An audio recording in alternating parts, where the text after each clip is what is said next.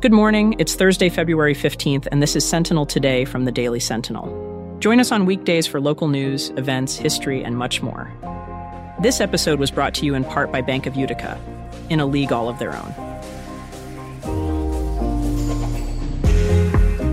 Today, Utica is gearing up for an international spectacle, the International Ice Hockey Federation Women's World Championship. First, here are a few other stories that you should know about. Assemblywoman Marianne Butenschon has announced nominations for the Women of Distinction Award will be accepted through March 1st.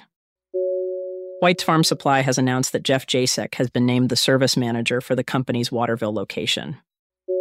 A motor vehicle fire spread to a residence on Tabor Road in New Hartford Wednesday morning, according to county emergency officials.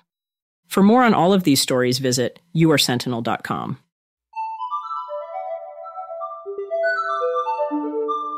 Before we begin, a quick message. Hi there, everybody. I'm Joe Kelly. I'm a columnist for the Daily Sentinel, and I'm from the Utica County History Center. Saturday Globe, National News in Color, is now on exhibit at Utica County History Center. Founded and published in Utica, the Saturday Globe is recognized as the first national newspaper to feature colored illustrations. Don't miss the chance to view this one-of-a-kind collection, on display now through February 2024, only at the Utica County History Center, 1608 Genesee Street in Utica.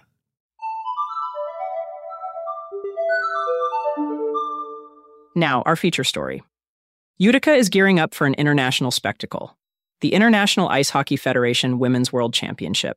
The event, slated to run from April 3rd to 14th, will welcome teams from 10 nations, including the United States, Canada, Finland, Switzerland, China, Denmark, Germany, Japan, and Sweden, all vying for the coveted gold medal. For the first time, Utica will play host to this global event, marking the United States' fifth time hosting. The games are set to unfold at the Adirondack Bank Center within the storied walls of the Utica Memorial Auditorium, a venue that's no stranger to the pulsating excitement of competitive sports. With an expected influx of over 60,000 spectators, the championship is more than just a series of matches. It's a celebration of international camaraderie and sporting excellence. But the excitement doesn't stop at the rink's edge. The city is pulling out all the stops with the introduction of the Subaru World Championship Village. This hub of entertainment, located at 470 Whitesboro Street, the former site of Tony's AU Delicious Deli and Sports Bar, alongside the exterior of the Adirondack Bank Center, promises an Olympic Village-like atmosphere, free and open daily throughout the championship. Inside, attendees can immerse themselves in the tournament's highlights, pre-game shows, and enjoy a selection of food and beverages from local vendors, all while participating in activities ranging from lawn games to virtual reality experiences. Live music will set the tone, with bands yet to be announced adding to the festival vibe. Step outside, and the scene transforms into a carnival, complete with a variety of vendors, more live entertainment, and a Ferris wheel offering panoramic views of the city. This transformation not only showcases the city's capability to host a world-class event, but also its commitment to creating a memorable experience for both locals and visitors alike. As the championship draws near, the Mohawk Valley begins its own transformation, with flagpole banners and public transportation vehicles adorned with championship branding, signaling the impending festivities.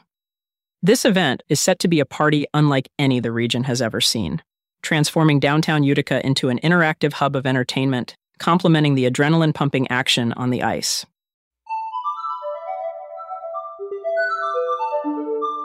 Before we go, the county has allocated $500,000 from its American Rescue Plan Act funds to create a climber exhibit at the Utica Children's Museum, marking a key investment in the region's educational resources for children. This initiative is part of the museum's move and renovation efforts at its new location on Memorial Parkway. The Climber, a dynamic 30-foot-long and 16-foot-high structure featuring ramps, platforms, and curves, aims to offer children a space to safely learn about risk-taking, communication, and gross motor skills.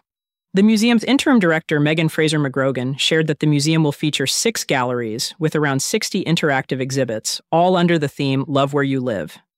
This theme is designed to celebrate local culture, seasons, and STEAM subjects, fostering a sense of pride and belonging among visitors. That's all for today. Thanks for listening. For more on all of these stories, visit us at yoursentinel.com or click the link in our show notes. Also, right now you can subscribe and get unlimited digital access for just $1 per week. Learn more at yoursentinel.com/subscribe.